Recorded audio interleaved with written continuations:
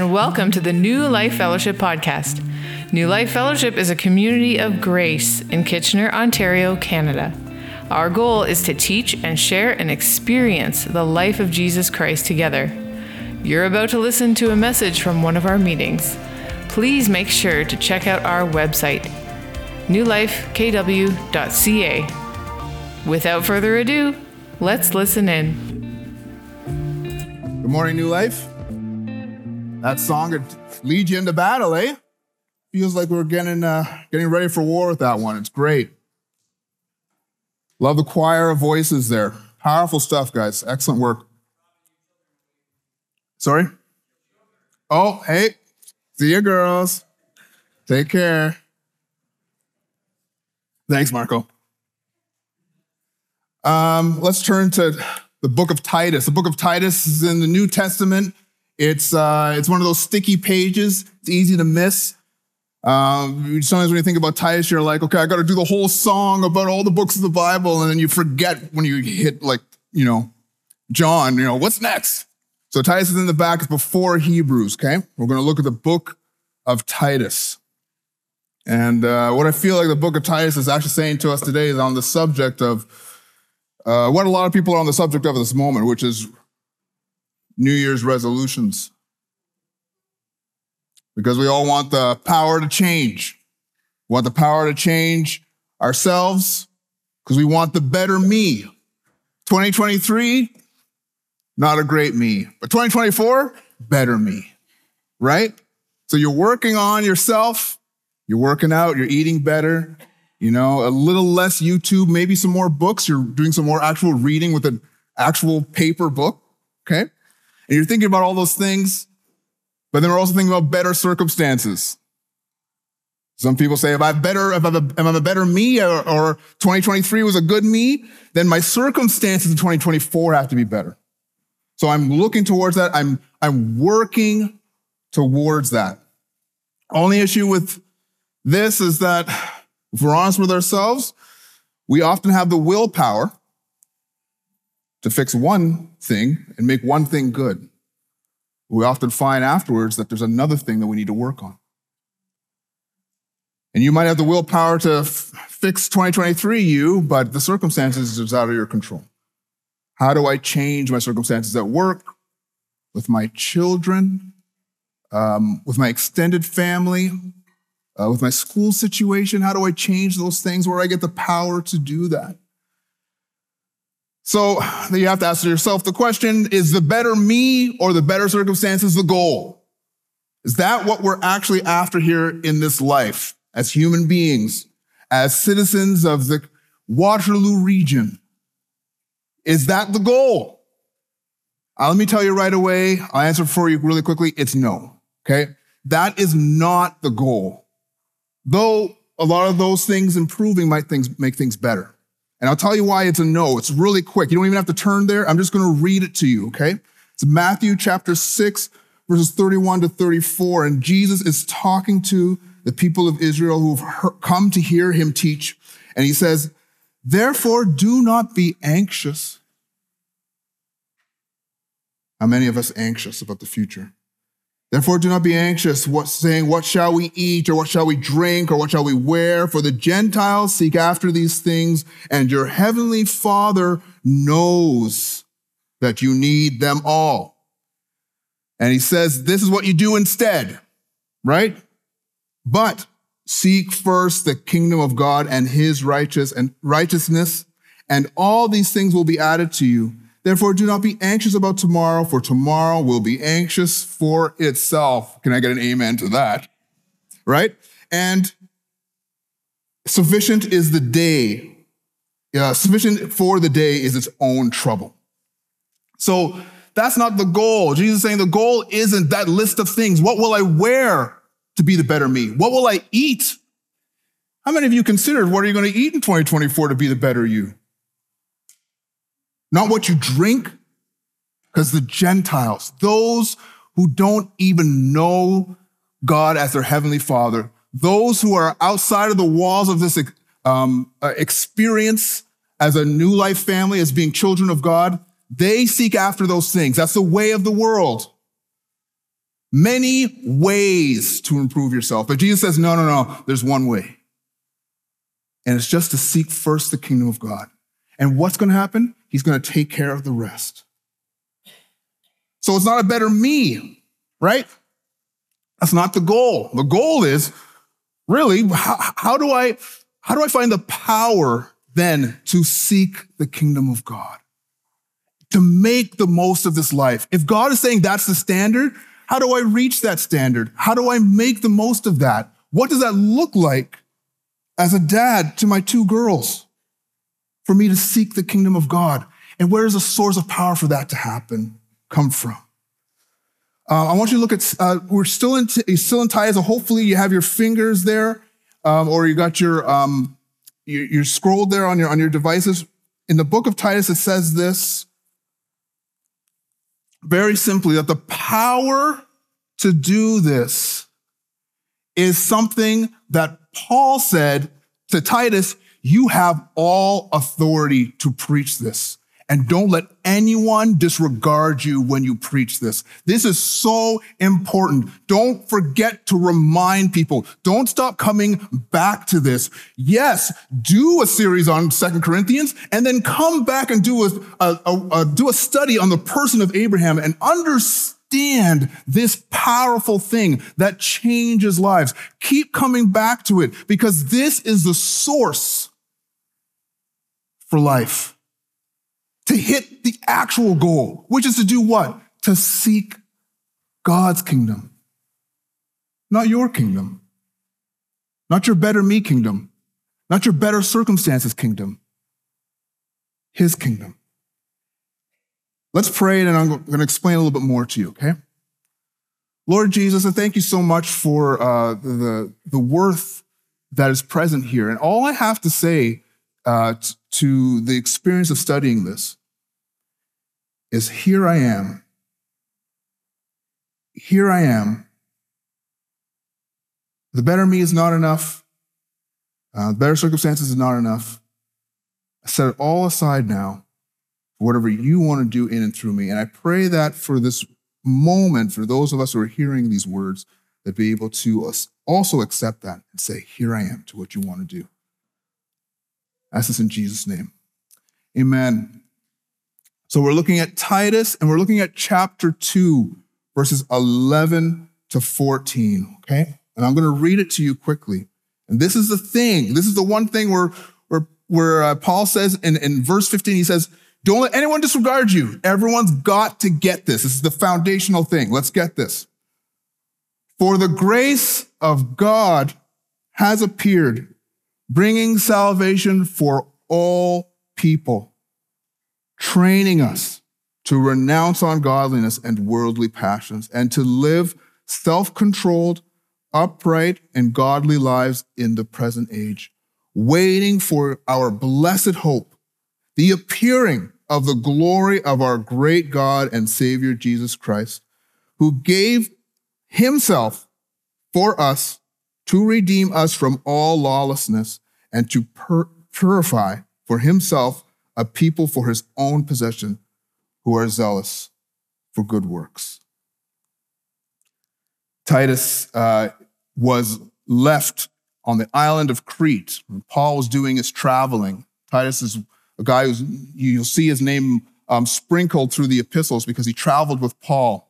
And he ended up staying on the island of Crete to help build churches there. And Paul gave him this responsibility. In every town, appoint an elder, appoint a pastor, appoint an overseer of every city, that they would be able to lead the people and teach the people how to understand this grace of God, how to seek first the kingdom. So he goes and he does that, and he's having some resistance because when they go to these places, they go first to the Jews because the Jews will understand the scripture. So they'll go to the Jews and they'll say, this Messiah that you're waiting for, he has come. They believe and they continue on in faith and they become a church. However, unfortunately, there are still people in these congregations who are saying, it's not enough, the grace of God. God's grace is not enough. There's still a certain amount of work that you got to do to be approved by God. So don't forget about the law. Keep practicing the law.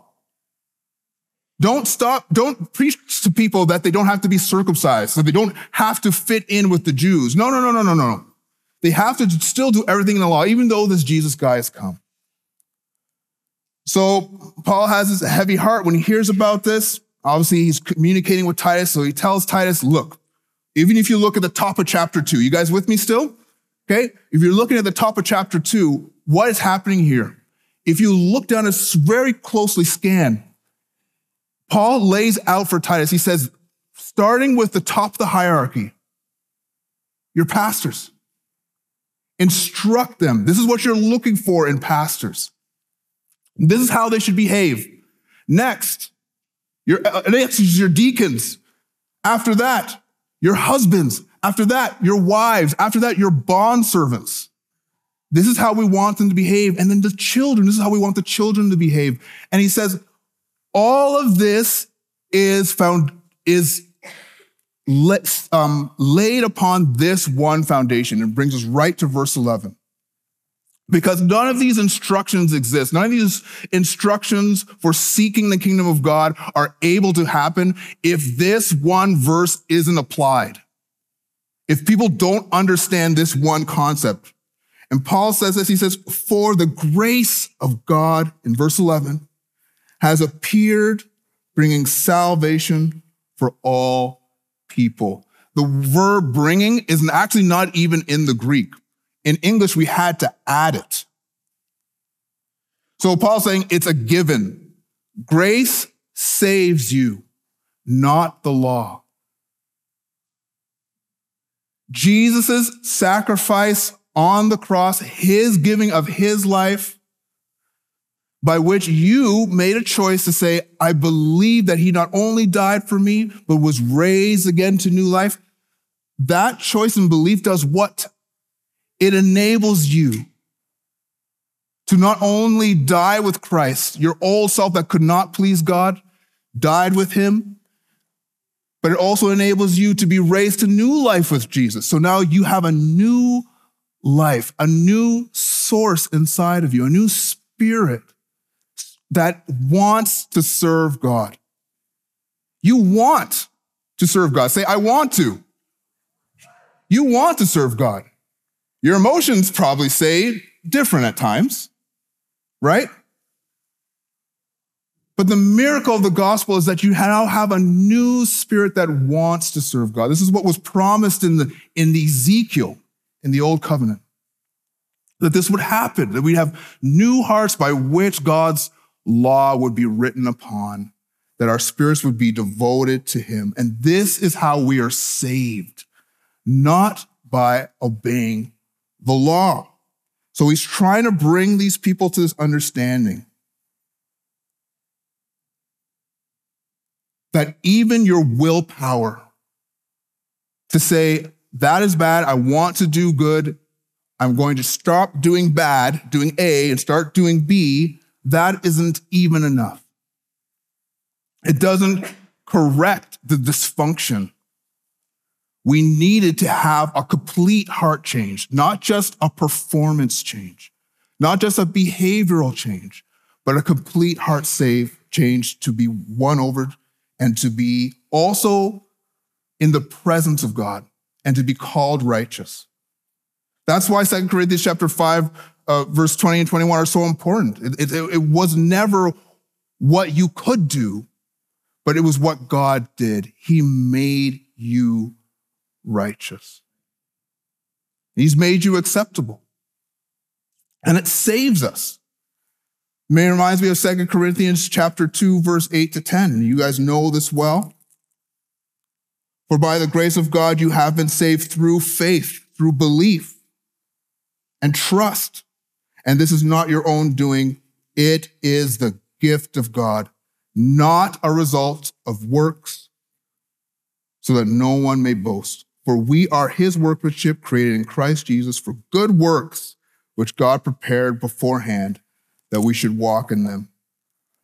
You guys are all good Christians. You know this stuff. Why are we going over it, Robin? This is not helpful. I need the new stuff. Give me something new. I'm talking to a few of you here, right? Give me the new way. I'm sorry, there isn't a new way. This is the way. He is the way. What needs to happen in our lives then? We need to be reminded at times of the way. Because the world preaches more fulfillment. You have less fulfillment, more fulfillment. Go and get it. Let me give you multiple ways in order to get this fulfillment. The world says you need to be more acceptable. And so they'll give you multiple ways. If you doom scroll on Instagram enough, you will find several different ways to make yourself acceptable. But to who and to what?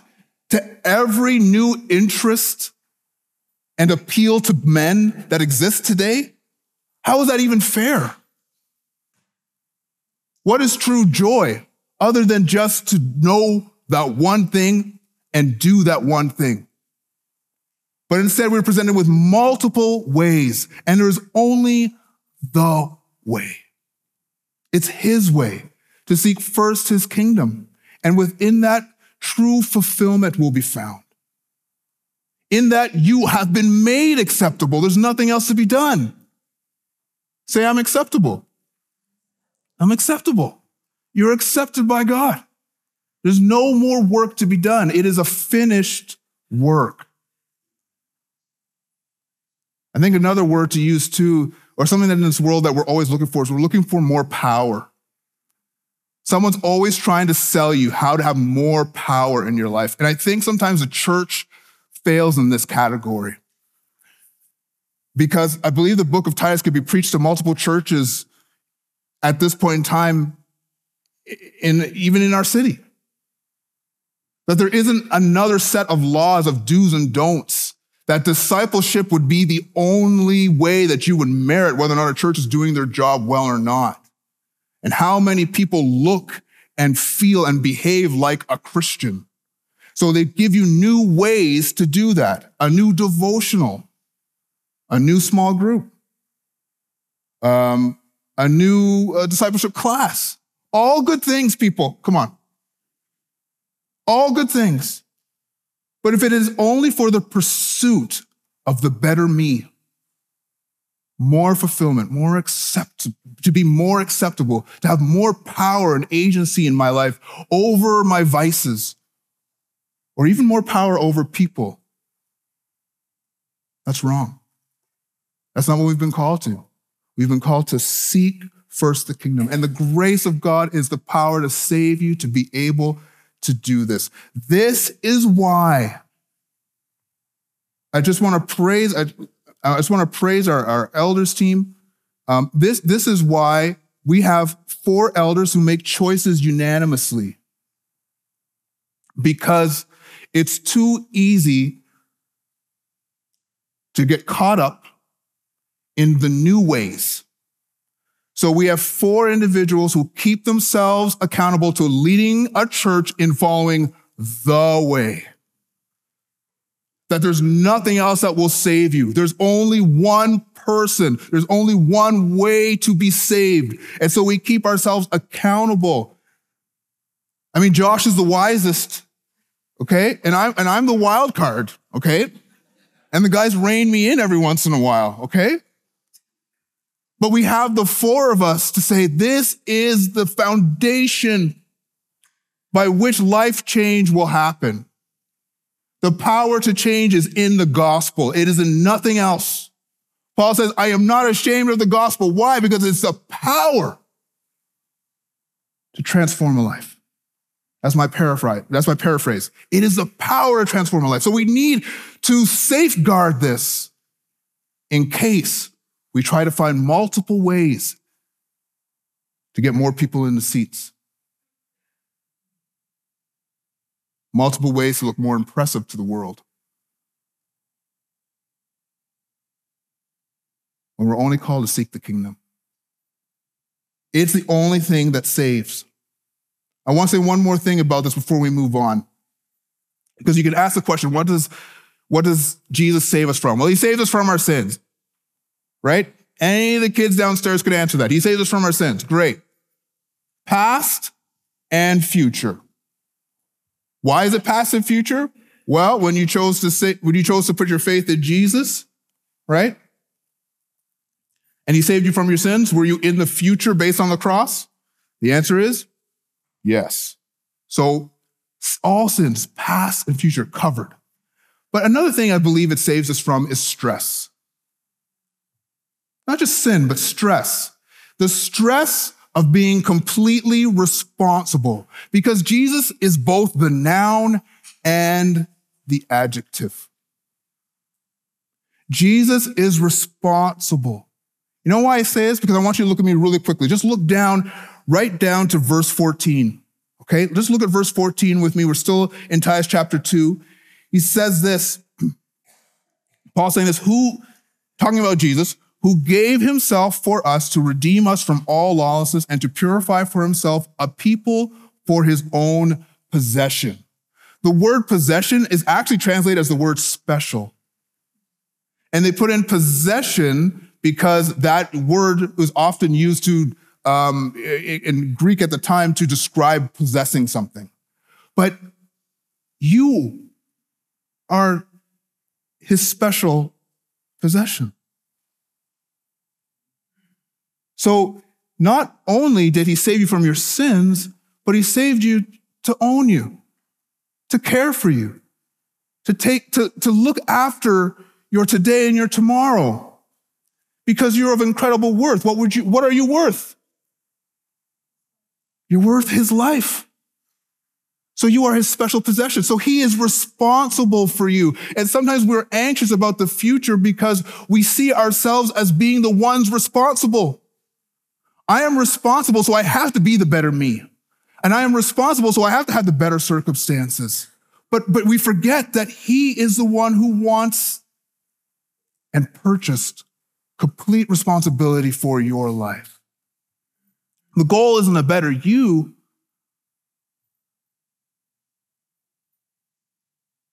The goal is a more authentic expression of him in and through you.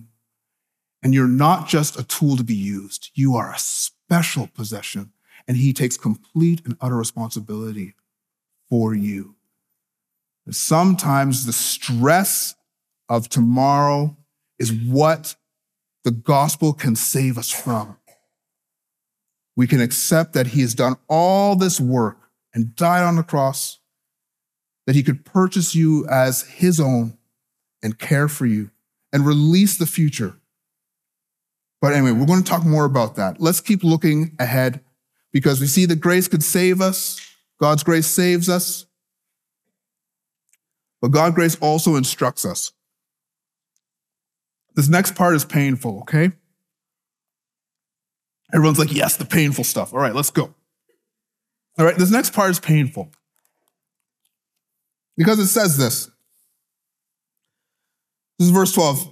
It says, for the grace of God has appeared, bringing salvation for all people. But it says it's training us to renounce ungodliness and worldly passions.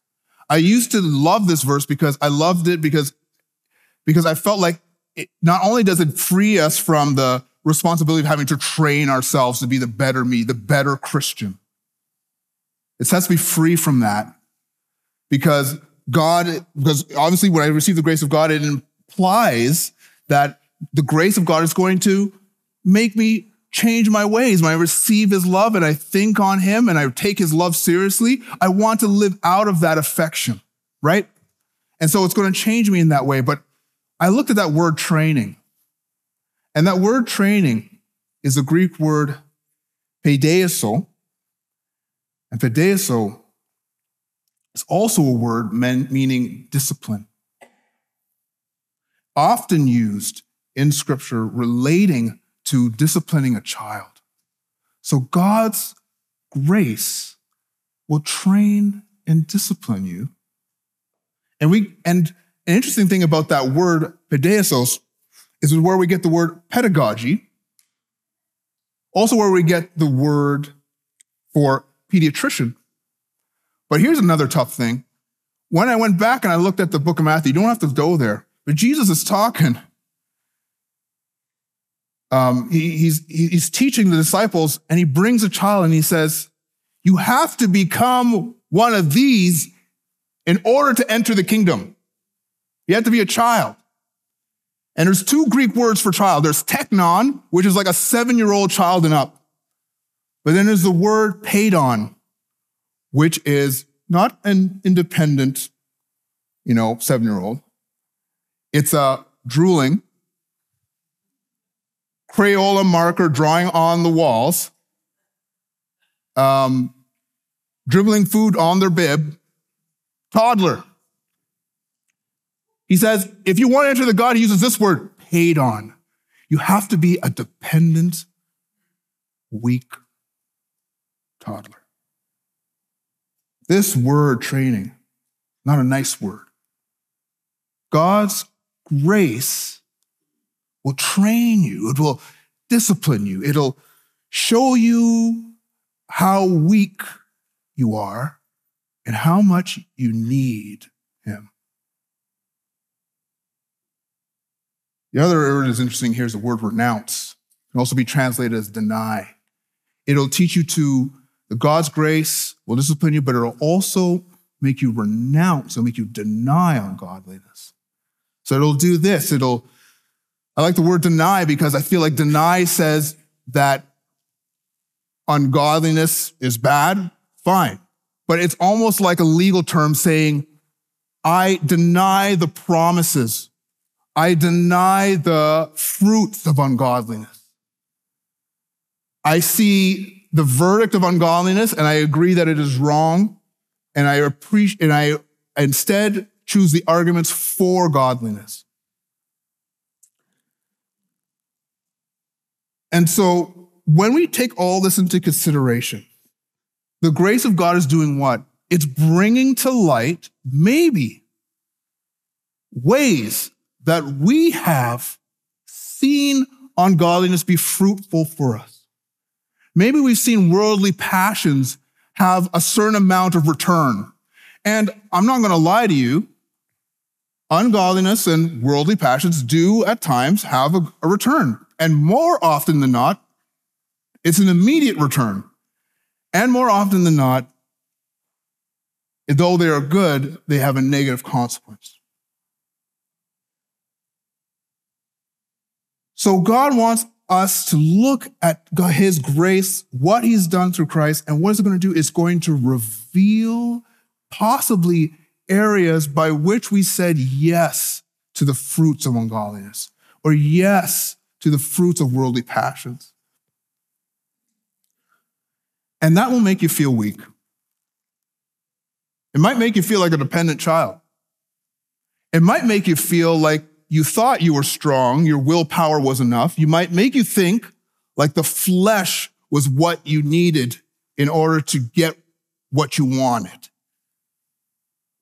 But the opposite is true. The dissatisfaction that most of us experience in our daily lives doesn't come from pursuing the Spirit, but it comes from pursuing the false and painful consequences of ungodliness and worldly passions.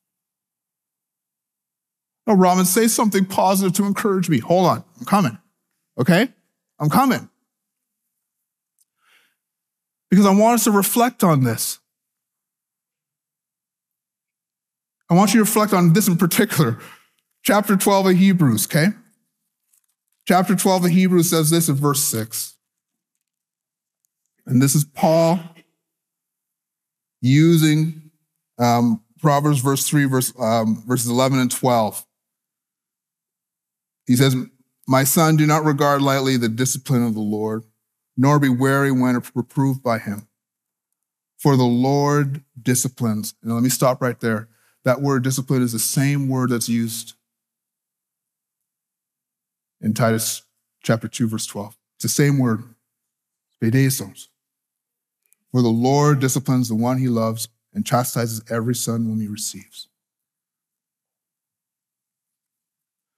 The grace of God has that way of exposing ways that we've been living on our own ability to achieve the better me,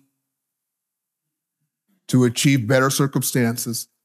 And what we often find is that God is asking us to not go in the way of strength and go in the way that looks strong or appealing, but to follow his way that might make you feel a little bit weaker than you want to feel. But it's a better way. And it is the only way to achieve what he's called us to do. You know, I'm thinking right now about John Wooden. He was UCLA basketball coach. And he had these really fantastic teams. They would draft them, and they were very successful over time. But what he would call all of these players who just came out of high school and they were stars, they were champions of their high school teams. And he would get them into a room and they would think, okay, John Wooden is this great coach. He's going to show me how to be an amazing college now basketball player so I could be even more impressive. And you know what John Wooden would teach them the first thing? He would teach them how to tie their shoelaces. He would teach them how to tie their shoelaces properly. And people were bewildered by this. And he said, so reporters asked John Wooden, why do you do that? Why do you force these highly skilled, highly impressive people to do that? They should be working on their jump shots. They should be working on their dribbles. They should be working on their dunks. All those things are more important. John Wooden said that these guys, if they don't know how to tie their shoelaces properly, they'll get on the court. They'll be tripping over their shoelaces. They'll be having to repair them all the time. They'll be pausing to do that when their shoelaces aren't tied properly, and it'll take them out of the rhythm of the game. And he said, this very basic, this very toddler-esque exercise of learning how to do it well and do it together helps them to stop and take themselves not too seriously, but to do it all together as a team will teach them how to work together as a team and also to trust each other, because often there's a lot of ego that comes into that game and into that sport and into that team mindset. And so he's trying to bring them to a place of almost weakness, in a sense, to understand and learn how to grow and develop as basketball players. See, the grace of God requires what? Grace of God requires our faith. That's how we receive it. But for the grace of God to work in our lives, sometimes it does require that sense and a need for dependence. And so God's training, what he might bring you into in a season by which to teach you how to depend on him. He might bring you into a season where maybe whatever made you feel strong wasn't actually called ungodliness by everyone around you in the church, but it was something that was a demonstration that you did not depend on him, that you could live independently of him in the completion of it. He might bring you into a season where he wants you to sense that weakness and to understand what it is to trust him in that season. So this grace of God is a powerful thing that instructs us, but more so than that, we're going to keep going. I want us to look at the next thing, that the grace of God also empowers us. So let's look right now at Titus chapter 2. Then we're going to look at 12b. So half of that, verse 12, and then verse 14.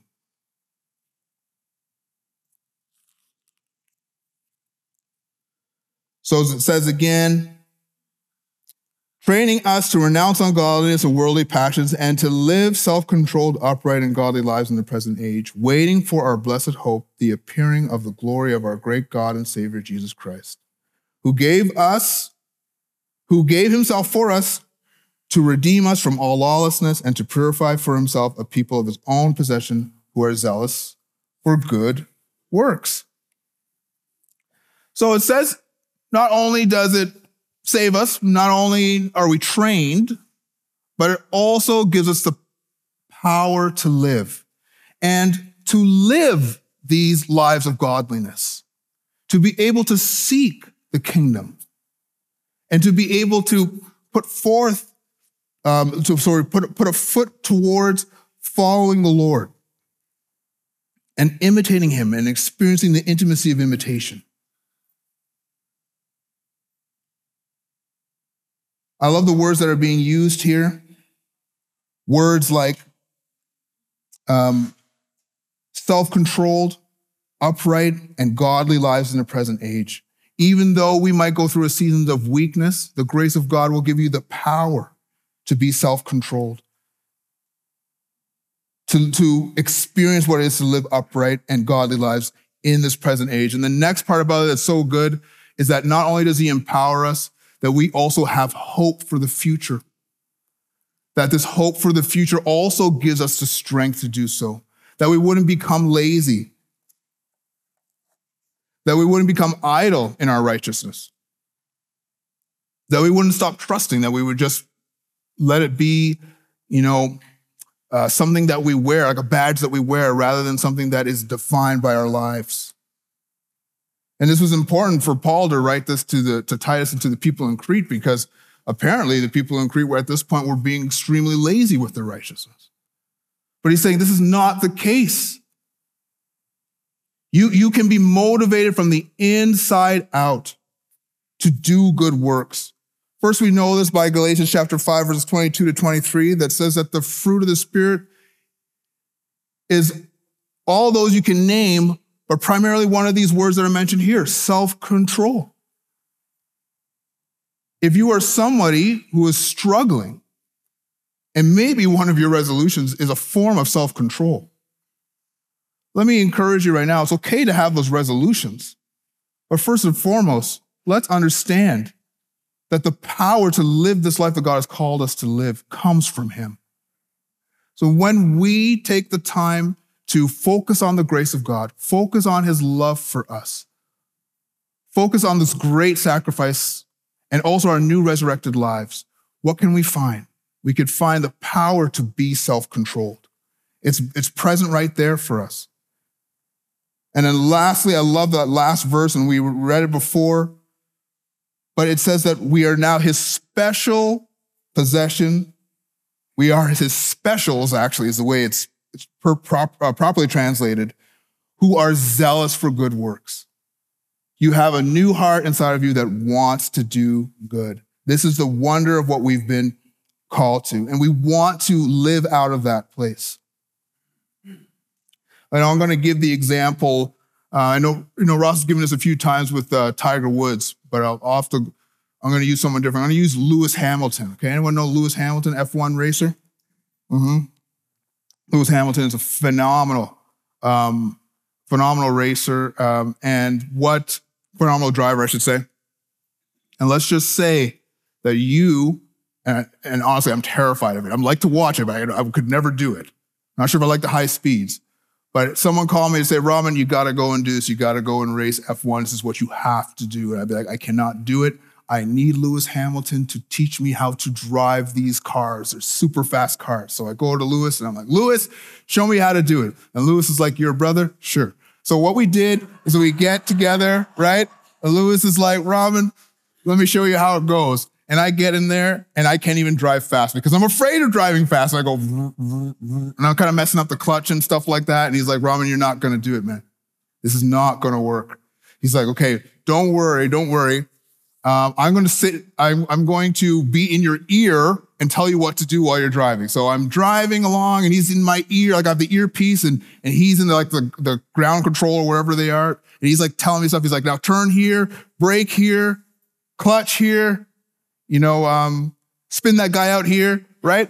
And then I'm like, Lewis, it's still not working because I'm still terrified. So Lewis says, no problem, because you're a brother.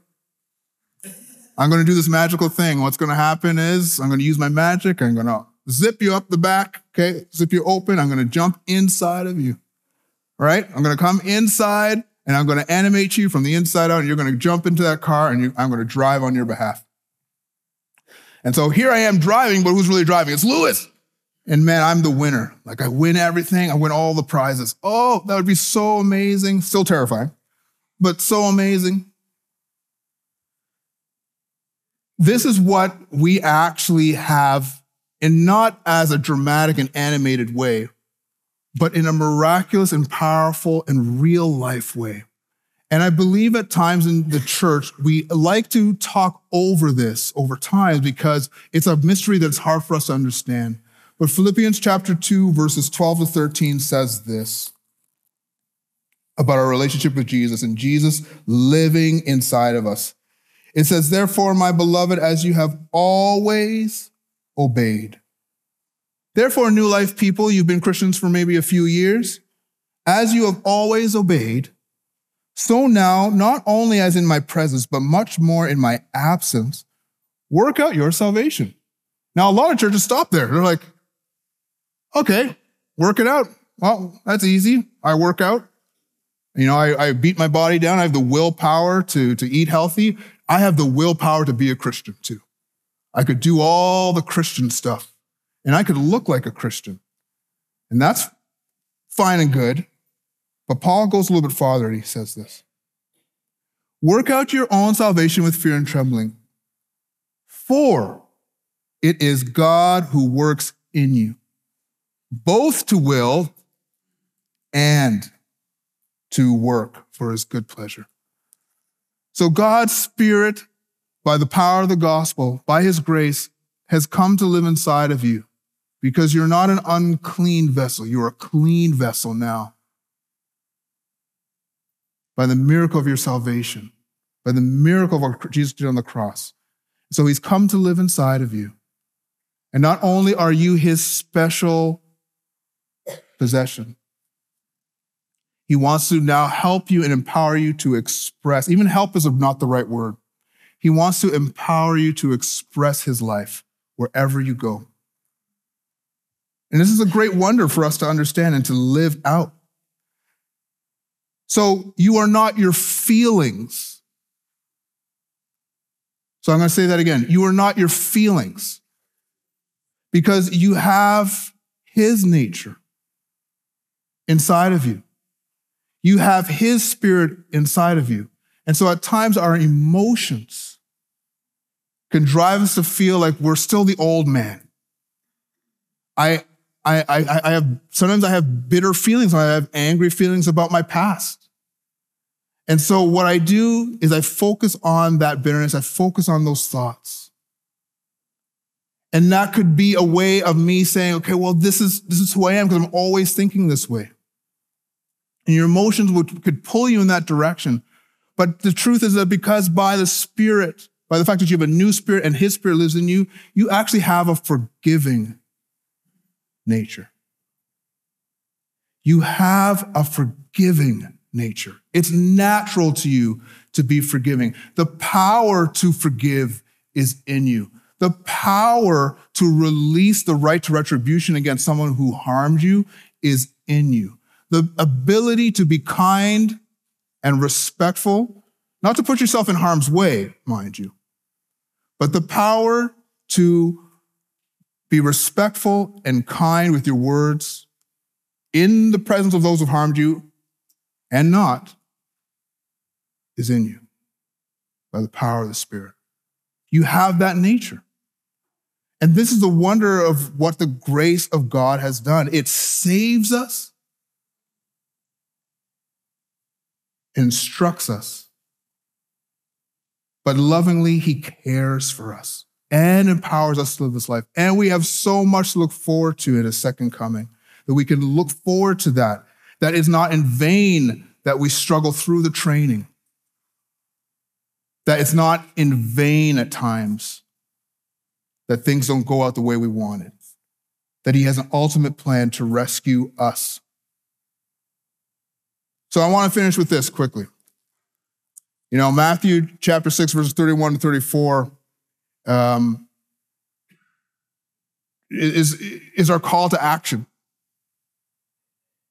That we're to seek first the kingdom of God. That's it. Not a better me, not better circumstances. But the promise at the end of that verse, in verse 33 and 34, is that he will work out all those things. He will add on to us all the things that we are pursuing, all the things that we feel like we need. What are the things I'm lacking? You might be lacking today comfort. You might be lacking today understanding. Not enough people understand me. No one gets what I'm saying. Not my parents, not my teachers, not my friends. No one gets me. He wants to supply that to you. He wants to be that listening ear. Maybe there's a lack of funds. Maybe it's a financial thing. Maybe it's concerns about being acceptable. He wants to be able to supply our need. But first, we seek first his kingdom. And he's going to take care of you. Why? Because you are his special. You are his special possession. And so first, let's do this. Let's do our best. Obviously not to dismiss the things that we've been called to do. The things we've been called to be excellent in or whichever, whether it's work or school or home. But instead, it's not about the better me. That's not the goal. And the better circumstances is not that either. But we release desire, we release control, we release responsibility over today and tomorrow to the power of Jesus living in us and through us. And by the grace of God, by receiving that and living in and through that, we will seek first his kingdom. And all those things he'll take care of on our behalf. Let's pray together. Lord Jesus, I thank you for the privilege again to be reminded of the power of your word and your grace. And so I ask that you would affirm to our hearts these truths. It's not enough to hear it, but it's another thing to receive it, to put it into action, to trust it. So in whichever way we need to take hold of that, I pray you empower us to do that. Ask us now in Jesus' name. Amen. You've been listening to the New Life Fellowship podcast. Thanks for joining us. For more great content, please be sure to check out our website, newlifekw.ca, and sign up for our mailing list. Subscribers will receive our The Life in the Apartment ebook that is sure to encourage and bless. Don't forget to follow us on Facebook, Instagram, and subscribe to our YouTube channel to watch the latest services and additional video content. New Life Fellowship is a registered charity that is supported by the giving of partners and friends. All donations will be received. If you would like to donate at newlifekw.ca. Your giving is highly valued and appreciated. You are loved. Take care.